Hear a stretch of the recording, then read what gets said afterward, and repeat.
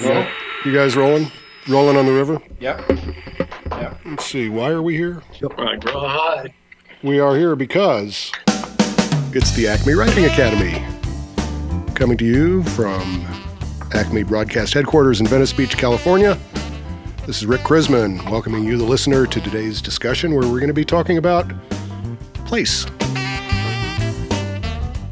I'm first reminded of a craft talk that I heard poet and short story writer Jack Driscoll give once about place and the importance of place in writing. And one note of his talk was that place was so important that people would be named according to their place. For instance, you had Jesus of Nazareth or St. Francis of Assisi, Erasmus of Rotterdam. That's the best.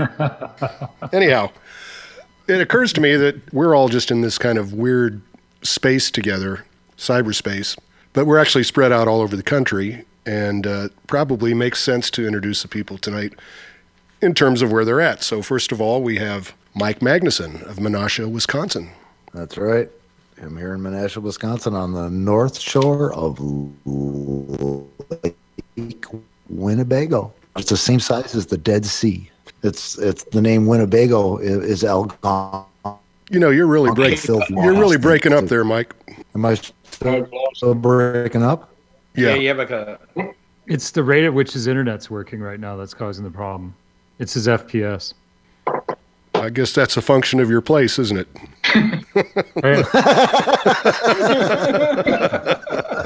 Okay. Next we have Marcello Vazquez of Lighthouse Point, Florida. Good evening, gentlemen. I just got back from my other place, which is Argentina, Rosario. So I grew up here in Lighthouse Point, South Florida, between Fort Lauderdale and Boca Raton. The way I figured out that I lived in Lighthouse Point is because of the lighthouse. We go out fishing.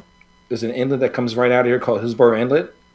And you go out and we find a spot about a half a mile out, and we look for a steeple, which is the Presbyterian Church. And then from we hit that spot, we know it's a great grouper and snapper spot. Drop a deep line, and you're hooking up. Then you look back at the other side to the right, and there's the lighthouse. And then you figure out it's just between those two markers. Nice. So fishermen are always looking for landmarks to find their spots in the ocean. Okay, we've got Bob Clark of Mankato, Minnesota. Home of the largest mass execution in United States history. December 26, 1862. 38 Lakota Indians were hung all at the same time. Imagine that, too, the day after Christmas. But quite some time ago. Wow. It's also the home of Minnesota State University. It's a valley town, the confluence of the Minnesota and Blue Earth Rivers. Right, and incidentally, that's where Laura and Pa Ingalls used to go to the big city when they lived in Walnut Grove. Yeah. And it's also where Sinclair Lewis wrote most of Main Street. He was watching a house in the winter for a couple that was in Europe. He drank their wine cellar dry while he was there, and it was just right across the street from where I worked for 40 years. Is that a function of place as well? Drinking that much wine over the winter? Is. You're drinking wine at somebody else's place. That's economical. It's well known that Lewis had a bit of a drinking problem. So, who have I got left here? Jim Frank of Lakeport, Michigan. Yeah, we live right here by Lake Huron, which, back in the day used to be the frontier between France and Britain. And if you know anything about Michigan, you know that Michigan, it looks like a mitten. We live at the base of the thumb. Talk to the hand, right? Yeah, it's right here at the base of the thumb. Okay.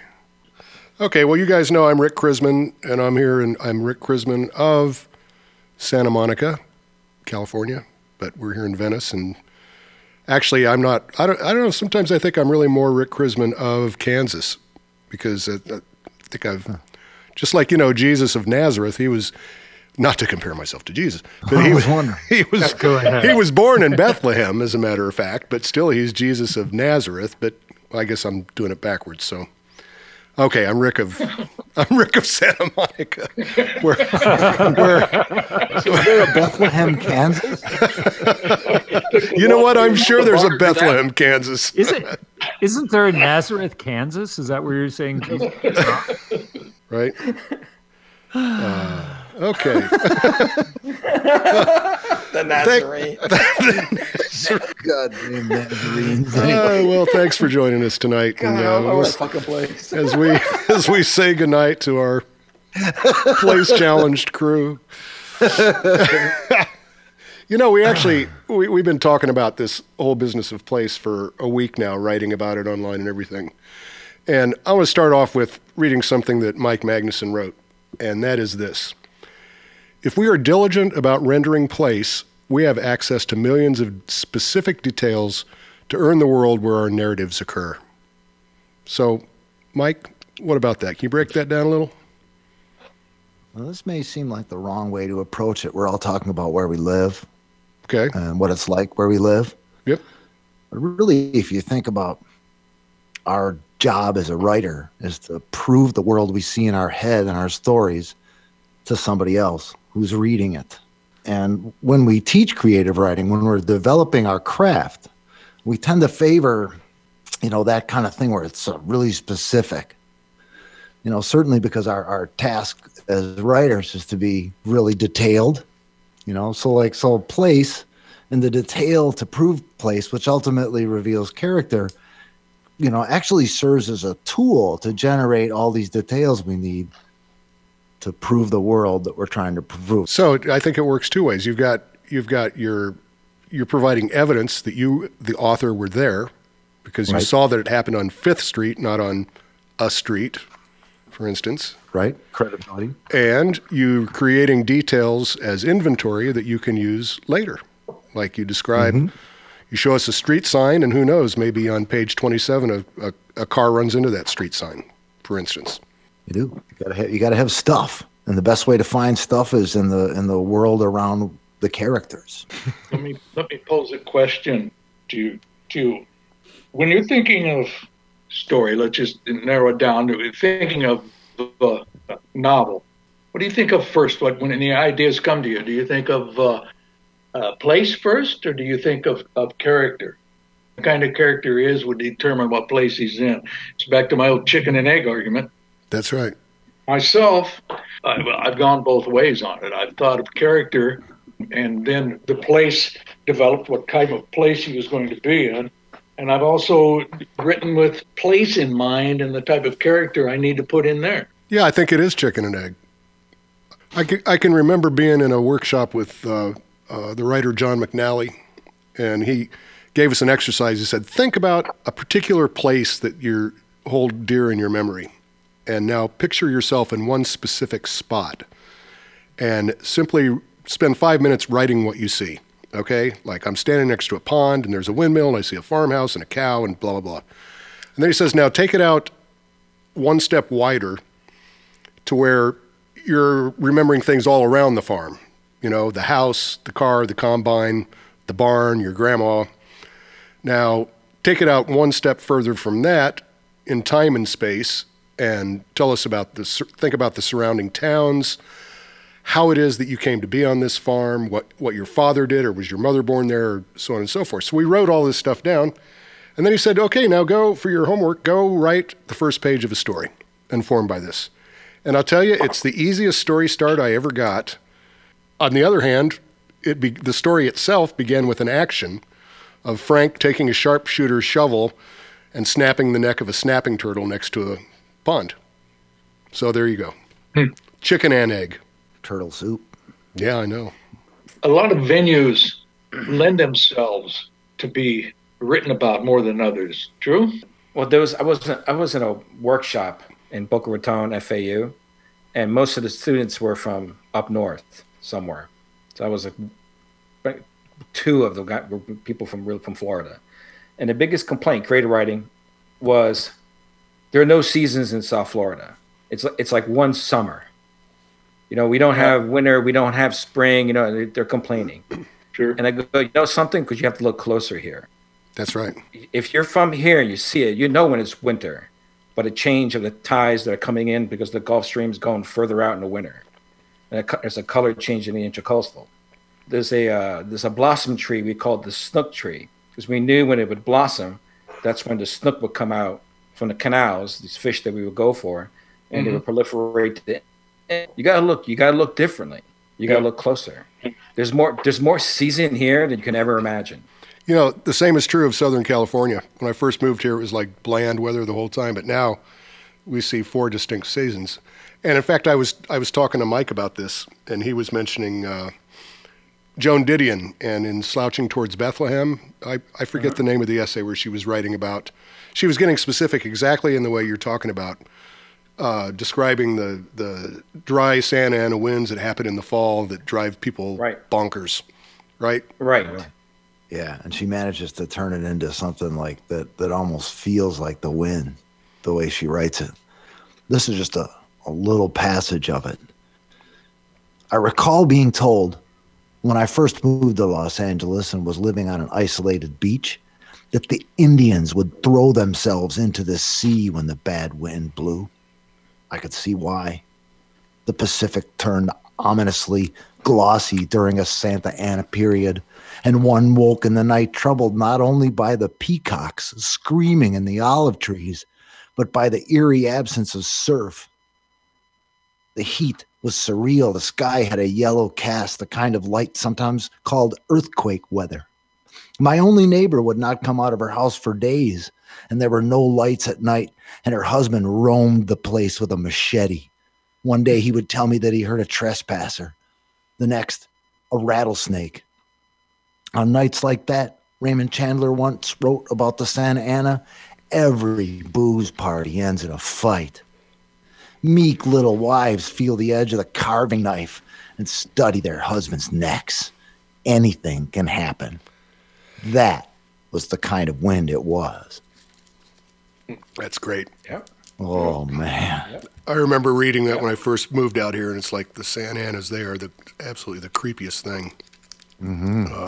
The thing that jumped out at me in your reading was Raymond Chandler's quote, where he sounds like he is of Los Angeles when he writes, meek little wives feel the edge of the carving knife and study their husbands' necks. Anything can happen. See, that's something he would say, but not Joan Didion.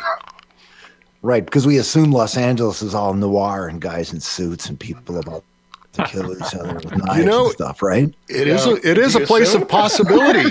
He understands it's a place of possibility where anything can happen as opposed to certain other places. And, we sometimes think of place and regionalism as a form of sentimentalism, like we get all worked up thinking about our hometowns and stuff. And you certainly could not accuse Joan Didion in that passage of being sentimental now, could you? No. No. There's people roaming around with machetes and shit. No kidding. That ain't no Norman Rockwell. No. I wish it were, but, what are you going to do? Yeah, exactly. In A Movable Feast by Hemingway, he's writing about his experiences in Paris, and it's the last book he wrote. And you open up to the first chapter, it's about a good cafe on Place Saint-Michel, and place, means place. And one of the things he talks about is how being away helps him write about where he's from. And I just want to read a brief passage from it. He says, it was a pleasant cafe, warm and clean and friendly. And I hung up my old waterproof on the coat rack to dry and put my worn and weathered felt hat on the rack above the bench and ordered a cafe au lait. The waiter brought it, and I took out a notebook from a pocket of the coat and a pencil and started to write. I was writing about up in Michigan, since it was a wild, cold, blowing day. It was that sort of day in the story. And then he goes on to say a little bit later that away from Paris, I could write about Paris as in Paris. I could write about Michigan. I did not know it was too early for that because I did not know Paris well enough. So, I think sometimes for a writer to write about where they're from, and, Hemingway spent a good deal of time in Michigan, sometimes they need to leave that place to be able to write about the place they're from. Yeah, otherwise it's like trying to take a selfie of your phone. Yeah, exactly. Let's all do that right now. Just stand in front of a mirror. You can really expand the whole idea of regionalism, even Latin American writing or European writing. It expands the whole notion of the idea of region. You open a book from a Colombian writer, like Garcia Marquez, and then you can feel that place, that sense of the magic that he's creating. You pick up something from Borges that then you later find out he's a city dweller. He's not going to be writing about that this was a very old man with enormous wings come crashing out from out of nowhere in the middle of the field while Pelayo was picking up dead crabs. Borges is going to be talking about streets. He's talking about the geography or the mathematics of Buenos Aires, how to make a left turn, right turn. There is no weather. The place would be a seat. The place would be your place on the bus, where you sit in the cafe. So that's interesting. I think you can expand the idea to that as well. I think people who are regional writers are called that way because they're not writing in the cultural capital. So when Joan Didion's writing about Los Angeles is a cultural capital, and she'll never be called a regionalist for doing that. But if give me an example of a regional writer in a pejorative sense. In a pejorative sense? Yeah.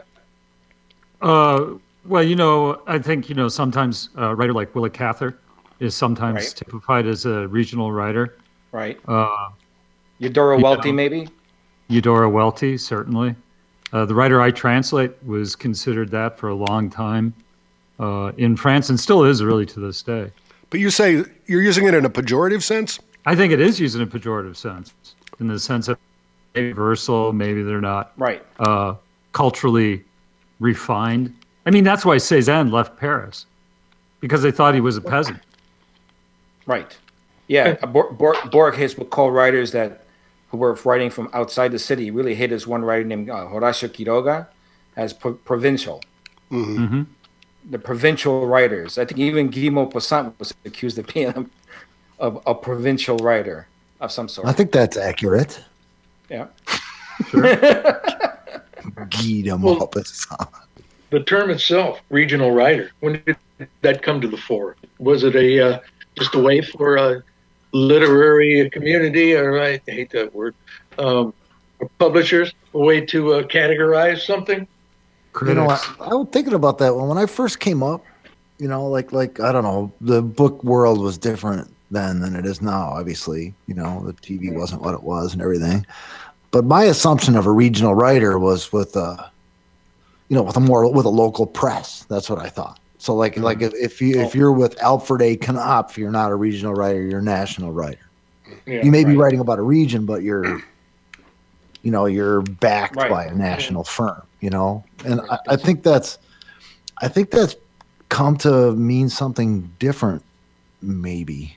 I know that in the South, everybody's proud of being a regional writer, right? Right. Southern, without a doubt. There's a great audience for it.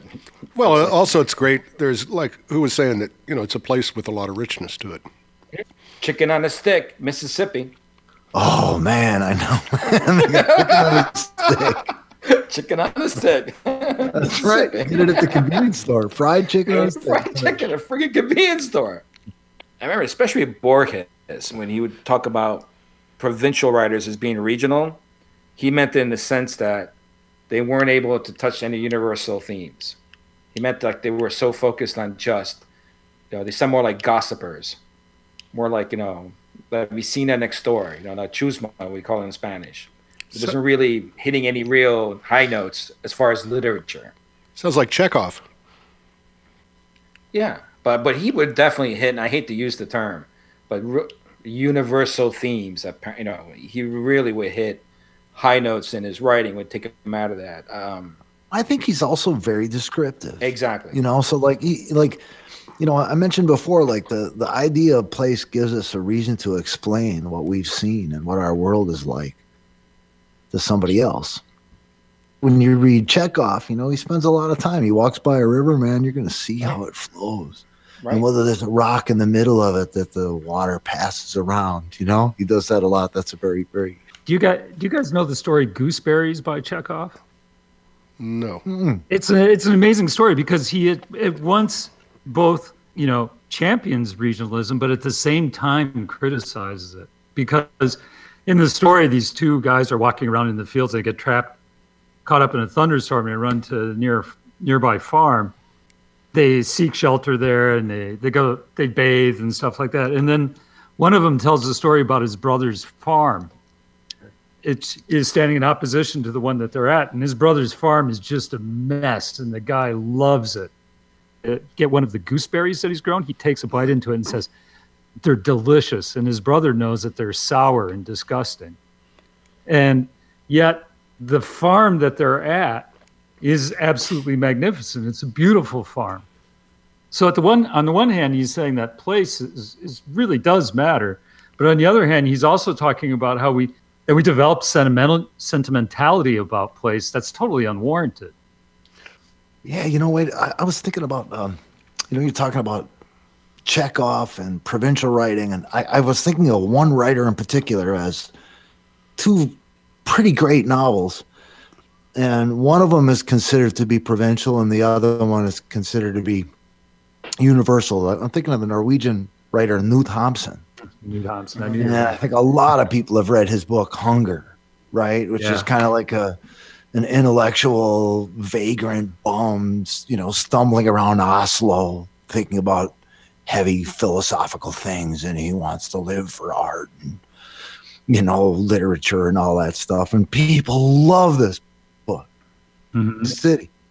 And but doesn't write Growth of the Soil? Yeah, his masterpiece is Growth of the Soil, which is just about these ignorant farmers who just start with one piece of land, and then people move in from the city. It's just a gritty novel full of dumb people in the woods. At one point, his wife, didn't want the baby, so she strangled it or something and killed the baby. And they caught her for it. And they send her to prison in Trondheim. Yep.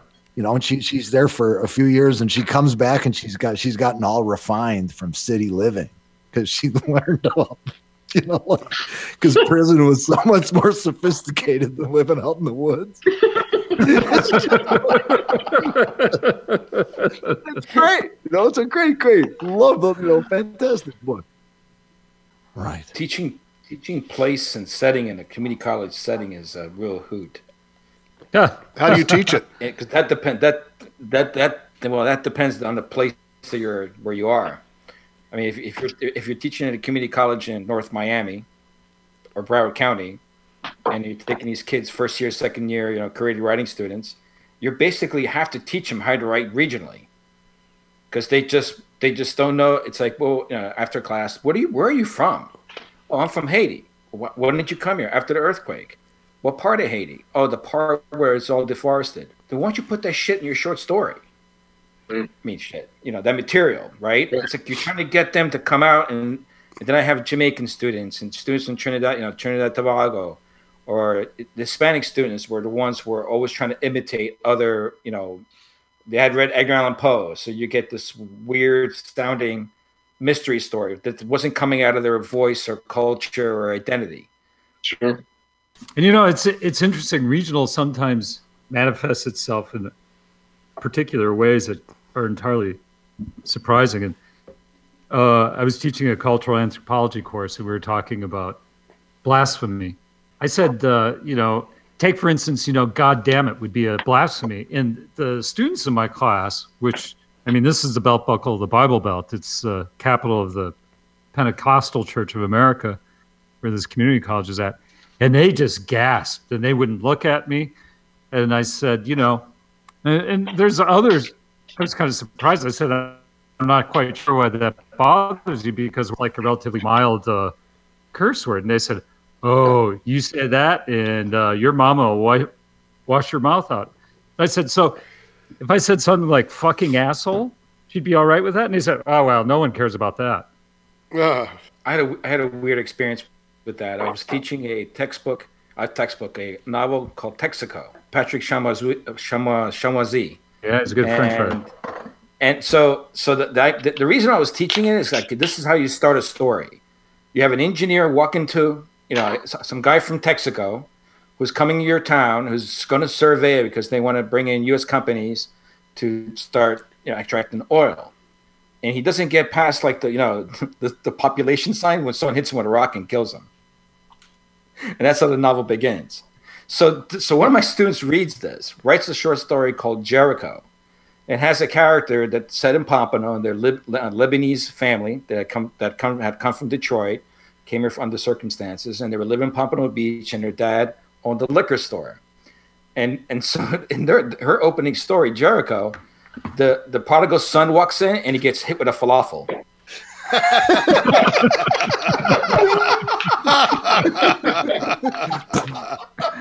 So I was like, I'm a genius. I've taught something.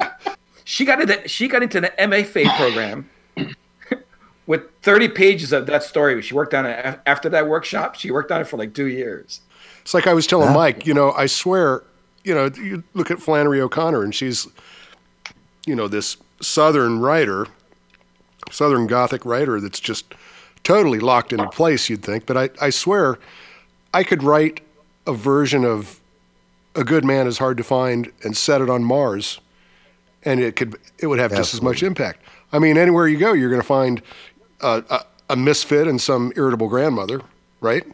Right. So, it had to do with the authority with which Flannery O'Connor approached that material. That's right. She knew that was the best thing. The best way she knew how to tell a story like that is in that place. In that place, right? And if your place is Mars, if your place is space, you can tell the same story and set it on Mars, or set it in Kansas, or set it in on an empty stage somewhere, right. And it'll be this. You can create the same damn story. So what are you saying? Everywhere you go, there you are? Yeah, maybe I'm just saying there's nothing that matters. No, I guess I'm saying that maybe good writing transcends, uses place to put itself out there, but then things emerge, like emergent properties from the story that exist independent of the place it was originally located. Like take Shakespeare, for instance, obviously. You got West Side Story, you've got all the different modern adaptations, you've got kids' movies that are versions of Twelfth Night and stuff. And they all work, all these different milieus, and it's the same damn story. Well, you're beginning to make a connection there, which is interesting because, so you just don't write about place if you're writing narratives, right? I'm not going to sit outside and just write about a rock. Right. Or about a palm tree. What you do have is you have this sense of place where falafel comes in and hits the prodigal son in the head, but you understand the place. So it's like it's working part of moving narrative forward, establishing character, and setting place. No, the character emerges from the place. The character understands the place in which he or she lives, right? Is that what you're saying? Right, but also, if you look at Beckett's work, the place emerges from the character. Now let's think about Waiting for Godot. These are two bums. Right. Standing on a country road by a tree. That is fucking it. There is nothing else. And but they know that is their world, I mean, that's real to them. Right. That thing is detailed and rich, even though it's just made up of a few little things. That's the few little things that they have, so the place works in that sense. It works great because it's also a crossroads, and the tree also functions as a scaffold potentially. And then you mentioned there's the mound as well, which, I mean, we're supposed to think of potentially a grave, but I think he abstracts very carefully, just enough for us to know where they're at, and then the rest follows. Yeah. Well, no wonder they think life is meaningless. They don't, though. They do, don't they? I'll tell you what, man. Waiting for Godot. I've been in this play. It's like I think lots of times people talk about Waiting for Godot and they don't really know that play at all. Stuff happens. The thinker of the two bums, Vladimir, he draws conclusions at the end of each act, he gets somewhere. There's an emotional arc. I mean, I've been the character. I've felt it with an audience, that this is happening, that there's an arc to it. But, people talk about, well, nothing happens, so then I don't really got to read that. And if you just read the play, it's different from seeing it. There's a place issue right there. You go to the play. That's right. And see this stark set and just these two tramps, and that becomes the place, you become this on this just stark, empty nowhere. and nowhere becomes somewhere. You've gone to the theater. The theater itself is part of the place. The city and where there's references to it. At one point, the Vladimir talks, so they're talking about the tree, and then you point out to the audience that bog. Right. Looking out over a fucking swamp. The place I've been to in Rosario, and you know the theater, and once you go in there and you see everything around you, and the beers are being poured, and you know, the raditos and, you know, empanadas are coming and all that, and then everything goes dark, right? You know where you were, but now you're in a different world on stage, and it's very little other than, you know, stage props. You know, I mean, you can make a stool into something magnificent if you can render that in the imagination of the audience. So that's interesting. Well, let's not discount the fact that you're in a dark room, right? Just the fact when the lights go down, all of a sudden, wow, this is a mysterious place. Whereas Raymond Chandler would say, anything can happen. Yeah, anything can happen. You know, makes me want to. I got to read a Raymond Chandler. I haven't read one of them in 25 years. I think my dad had some, and I read them. But you know. But you know, it's interesting. There's an intimacy about being in a theater when the lights go down, and there's talk and there's action. And I mean, really, the only place that sort of intimacy in the dark occurs is in the bedrooms. So I mean, it's really close. You know, we keep the lights on at our house. By the way, is that right? Good to know. There are some places you don't want to go. Somehow that doesn't surprise me. But you know, I think Mike had some good things to say this week about how place can be a sort of engine or fuel for a writer as they're sort of working on a narrative piece, because it provides them with a reservoir of detail and imagery that they might use. Yeah. I wanted to ask Mike, you know, it seems to be sometimes that, you know, if a writer is really place oriented, it really it can be that sort of thing that isn't just part of the story, but, you know, is part of their entire aesthetic, the way they approach their writing. So I was sort of wondering what you thought about that. Well, I look at it like I think it's a personality thing. Some people are more attached to place than others. People are expected to be attached to place. Like if you're a Western writer, you better be writing about yonder butte. Yep. Yeah. You know what I'm saying? Yeah. Sure. But like for me, I don't think like the stories I want to tell are always that complicated and nuanced, you know. But I think the area where they take place is by how all the little things in the world create the way people behave, you know. So that's just the way I'm wired. So everything I write, I mean, everything I've ever written, everything I've published, fiction, it doesn't matter what, is all grounded in absolute spots.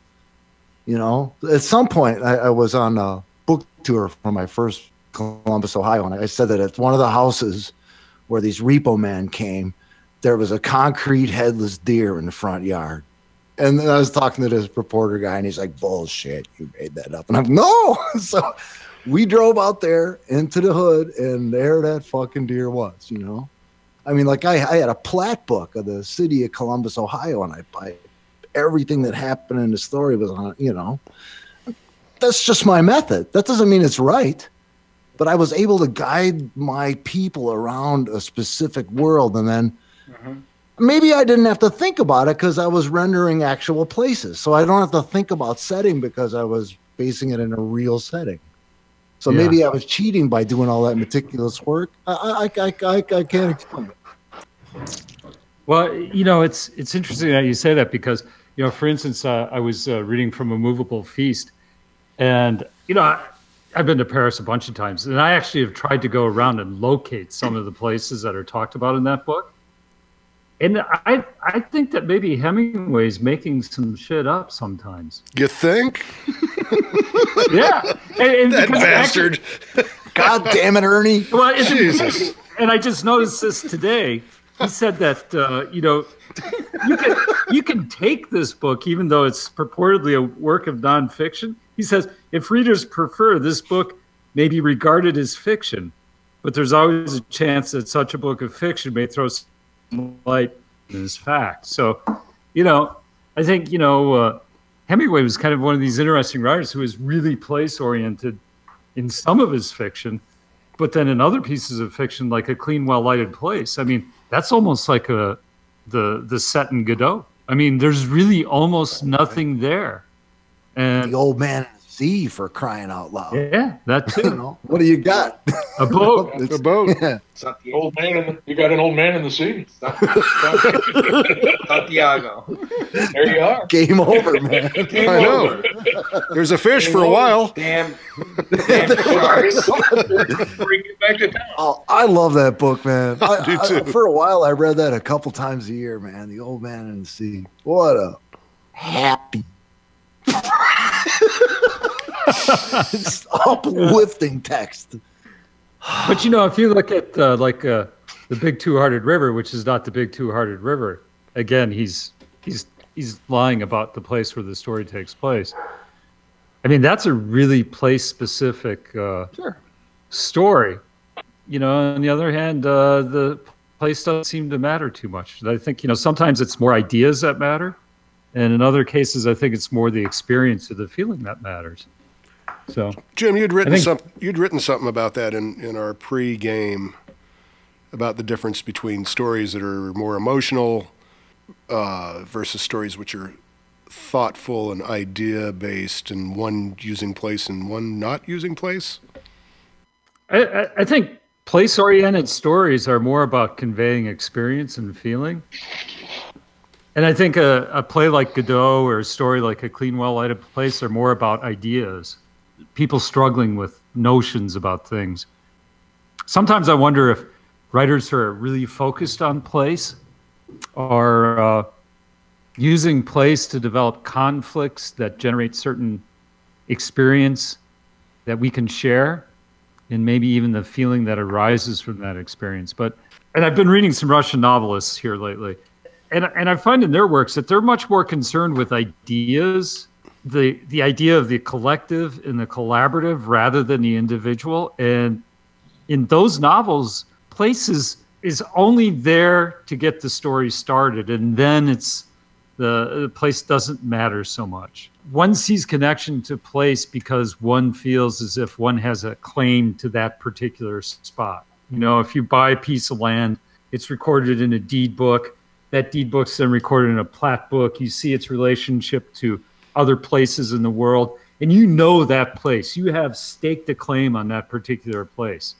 Whereas if you're someone who's disenfranchised, say a peasant or a slave or something like that, you don't think about yourself in relationship to the manor or the plantation or something like that. And I think even in the Soviet Republic, you weren't so much connected to place as you were to your place in the collective or your place in, you know, whatever your society was. And I think there's a certain sentimentality, but I think there's a certain sentiment that goes along with place. I just, for some reason, it might be because of my past of working in kitchens and industrial steampunk settings, that when I started picking up reading Marx and actually got through Das Kapital to the great parts, where he goes on for 6 pages giving you the history of the sewing machine. Mm-hmm. And how the sewing machine became the downfall of bourgeois society at that moment in England. And how then the only time that the actual people who were working the sewing machines became conscious of it, because there was an over surplus of them, and then they were being paid with them because they were worth nothing, so they were going out selling them. Now they were aware that it was something, they were no longer alienated from the thing that they were working. So I actually think it's the opposite with Marx, what he's saying. Because if you go and you read him, he's so detailed. Like, he knows exactly the minimum wage in 1953 England. He knows exactly the act of when they passed the act in England where they stopped with child labor, for example. He knew every exact detail and written beautifully, rendered in that steampunk, mechanical, you know, Marx structure that he came up with in that book. So I think place is, I think the way he's talking about it is that one way or the other, the character's going to have to be aware of their place, and if they're not, then it's just ironic tension. Yeah. But it's there, and it's important. I haven't read Marx, or at least I haven't for a long time. But I mean, when he's writing, so he's nonfiction, right? Right. Does he get down and give you the nitty-gritty descriptive stuff that Absolutely. a fiction writer might? To the point to the point that it blows any fiction right out of the water. That's the problem. Really? He's like, it's like a microscope realism. It doesn't take you to the thing, it takes you to the cost. Who made it? Manufactured. You know what I mean? Yeah. Like he can take the table down to the dust that he ran his finger across. So that's a very interesting realism, but something that I guess contemporary American writing doesn't want to ever get that close to detail. You know, when you think of like the greatest of the Marxist revolutions, the Cuban Revolution, that was all about place. That was about this is our place, not United Fruit's place. Exactly, saying that we are no longer victims of a space that was manufactured. We are going to manufacture our space via revolution. Exactly. Right, and I would add though that the point I'm trying to make is that when you look at a revolution like that no one really has a personal stake to property. The property is collective. And in that regard, it belongs to all of us, not just me. Sometimes, we're talking about place. I think that it can get confusing because I think, when you think about the specific and the particular, that this idea of place is one of those things where, is this a place that you want to show to your audience that is something that you're inviting people in or keeping people out of, and only allowing them to witness it? I don't know. What do you mean with the last part about the Cuban Revolution? That the whole idea of private property and having a claim that you would stake into a particular piece of property is something that is entirely obliterated, and belong to the collective. You belong to the island. But again, I don't know enough about the Cuban Revolution to say what the case may be there, but I do know enough about Russian history to know that despite its weaknesses, that was one of the things I tried to achieve. Well, that was the idea, right? Right. Whether it worked or not is another matter. Well, Marcello's talking about what are the specifics of the particular world that out of that idea may have emerged out of, is the way I hear it. Yeah. Like when you have people who are disconnected from the products of their labor, and you show their labor, you show their products, right? You show who gets it, and then you don't have to sit there and write a philosophical treatise about it. It emerges from the actual circumstances of the world. And the thing I always took from Marx was that he's not saying this is the way things should be. He's saying this is the way things are going to be inevitably, because specifically this is the way things are. Right. Yes. Proven through example and through the dialectic. I think Yertle the Turtle this week, which is an anti. I did. I read it. My grandson's first grade class. And speaking of place, so you gave a reading the other day? I did give a reading. I read. I went over and bought another copy of Yertle the Turtle. They came marching back in from after their lunch. They go out on the playground to burn off a little energy, and they come trooping back in. And my grandson came in and said, "Hi, Grandpa," and sat down right in front of me. And the rest of the class sat down too. And I was in a. They even have a rocking chair at the front of the room. I'm not the only mystery reader. I sat down in this rocking chair and I read Yertle the Turtle and the Big Brag Tune. They're all in the Yertle the Turtle book. Yeah. Oh, nice. Same book. Yeah, all in the same book. I used to read it to my grandson. I used to read it to his mother. So. Oh. Can I read you the opening page? Yeah, let's hear it. Because it's about place. Here it is. You'll know right away if you're not familiar with Yertle the Turtle who the author of this is, probably. Here we go. Jane Austen. On the far away. Shut the fuck up,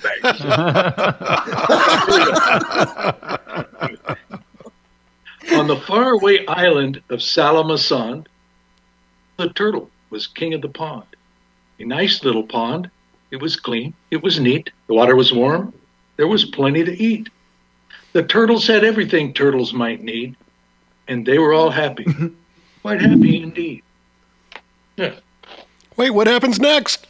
Oh, well, I don't have the book with me. Oh, you memorized it. I love it. It's Yertle the Turtle King. He's the king of the pond, and he decides that he needs to have a throne that's bigger than this rock he's sitting on. So he orders the turtles to come and make a stack of turtles, and he sits up on top and he brags about all the things he can see. That's awesome. Are you saying it was turtles all the way down? Well, the turtles, and the first little turtle down there, his name is Mac, and he complains, Your Majesty, please, we have rights too. We're feeling pain down here. And the turtle, Yertle the turtle, told him to shut up, and because he was king, and he was just a little turtle named Mac. Oh. And but he burps. Mac ended up sneezing, and it brought down the throne of the king. But burped or sneezed, one of the two. There's the place. There's your sense of place. Is Yertle a product of place, or does the place determine what kind of a turtle Yertle is? Well, Yertle was kind of transcending his place, right? Yeah. Going beyond. Well, yes, he was attempting to, yeah. Going beyond. And the irony is that since they live their own places, which are shells, and they were stacked on top of each other. A place within a place. There's a place within a place. So it's metafiction. Ladies and gentlemen, we have the finest minds in America assembled here tonight. I'm more curious about what you guys tell your students than what I do. I mean, I tell my students, that setting matters in some stories because it's a good source of details. But we all know that there's stories where setting matters only enough to get characters together, and then other things happen. So I'd be sort of interested to hear what you guys tell people or advise writers. Well, I can tell you what I've been told when it comes to description, for instance, is it's always filtered through character. Like when somebody walks into a room, if I walk into a room and I describe it, first thing I'm going to notice is the grand piano over in the corner. A buddy of mine from an art lover from Kansas is going to walk in and he's going to see the Thomas Hart Benton etching on top of the piano, right? Mm-hmm. Going back to John McNally, he always said that he grew up in kind of a rough, lower middle class, tough neighborhood in Chicago. He says to this day, when he walks into a room, the first thing he looks for is something he can use for a weapon, right? So 10 different people are going to describe a scene 10 different ways depending on what their needs are, and what they choose to highlight or describe or whatever is going to tell you something about their character, as opposed to just, objective, omniscient world building. So what you're saying is that the character in the story is going to determine what's important. Well, as people do, that's just human nature, I think. You don't see everything. Nobody sees everything omnisciently. Jim talked about earlier about, he's mentioned a couple of times about sentimentality, about sentimentality of place. Doesn't that make it, doesn't that, the sentimentality of place, it's good sentimentality. I grew up in a town of 350 people right outside Des Moines, little farm community, and I go back there now, and the town is pushing 6,000. And the town that I grew up in is surrounded by new housing tracts. People coming out from Des Moines, and they want to get into the school district where I grew up. And I go back there, and there's not a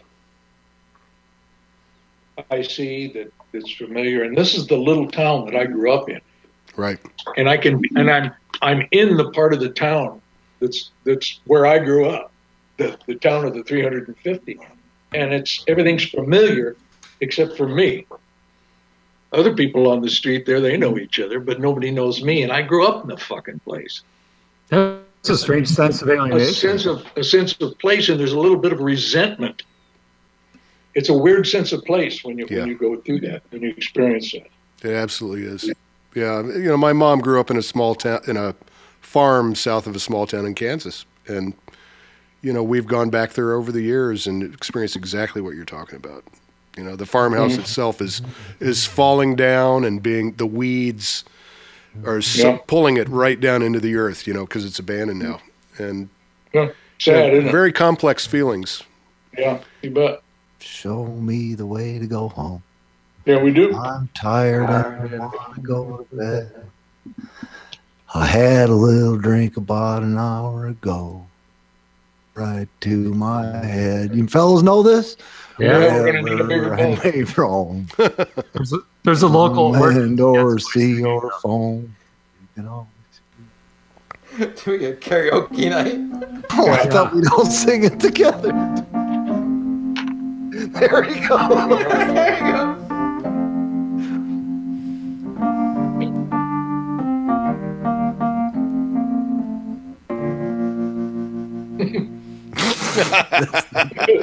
That's the Bethlehem, Kansas version. No, listen. Is this going to turn into two turntables and a microphone? Yes, I just turned the microphone to the piano because I'm going to give you guys a little music lesson. Because I think this home thing is so universal, it occurs in music. Like, say, let's talk about place. Say we're going to do the key of C, right? Okay, tonally, that's a certain place, unlike D, which is different place, right? But we're going to stay in C. So every note of the chord, every note of the scale, you can make a chord over. So you can go.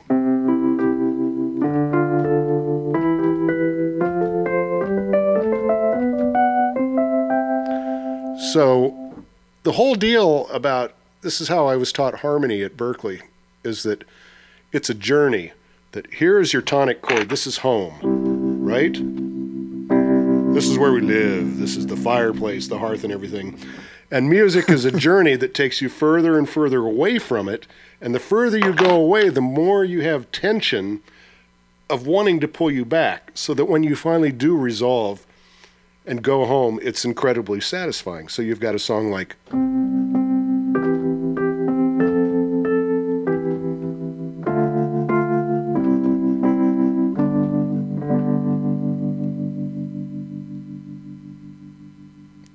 No, take me home. Take me home, man. See what I mean? We got you there on the 5 chord. That's as far away from home as you can get in the key of C. And you hang there, it's like, no, dude, don't leave me here. Resolve it. But I'm just saying, that dynamic in music, I mean, to me it says that there's like a fundamental thing beyond words, beyond music, whatever, that we're yearning for a central place, for a place that we can call home, and that so much tragedy, dissonance, tension, conflict occurs from us being forced out of our homes, wanting to go back to our homes, venturing away. Tessa the D'Urberville's lost in the out of her village wilderness. It's all over literature. So anyhow, that's my little musical interlude. Thank you very much. The kids, I think Bob's kids will like that part. So is that the source of the expression "take us home" when musicians are playing and it's the end of a set or something like that, or take us home? Song? Yeah, you know what? It could, not consciously, but hey, Rick, why don't you take us home? Take us home, right? And you know that when I'm done, we're going to be on the tonic chord. Is that what it is? Huh? That's the tonic. It's home. It's the chord built upon the first note of the scale. It's the same. And I'll tell you what, I asked my wife today, I said, Deborah, we're doing a show about place in literature. I said, so what's your thought about that? And she just looked at me and she said, find your happy place. Find your happy place.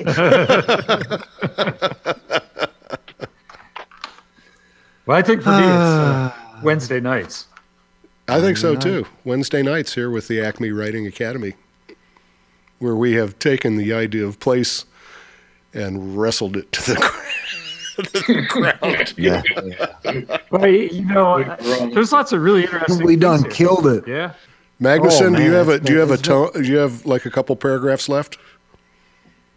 Yeah. No, I don't even have a syllable left.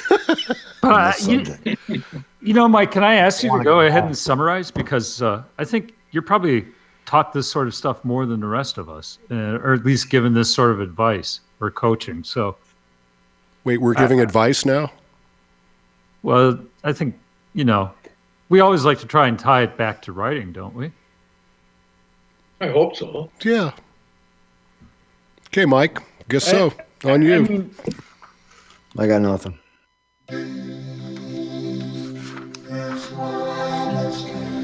I hear the theme music creeping up. Yeah. We've gone on Like well quicksand. long enough, ladies and gentlemen. I think we have. We're going to say goodnight. Thank you all for tuning in, eavesdropping, hanging out with us. On behalf of these guys scattered all over the country in their own places, wherever they are, this is Rick Krizman wishing you a pleasant night and happy writing.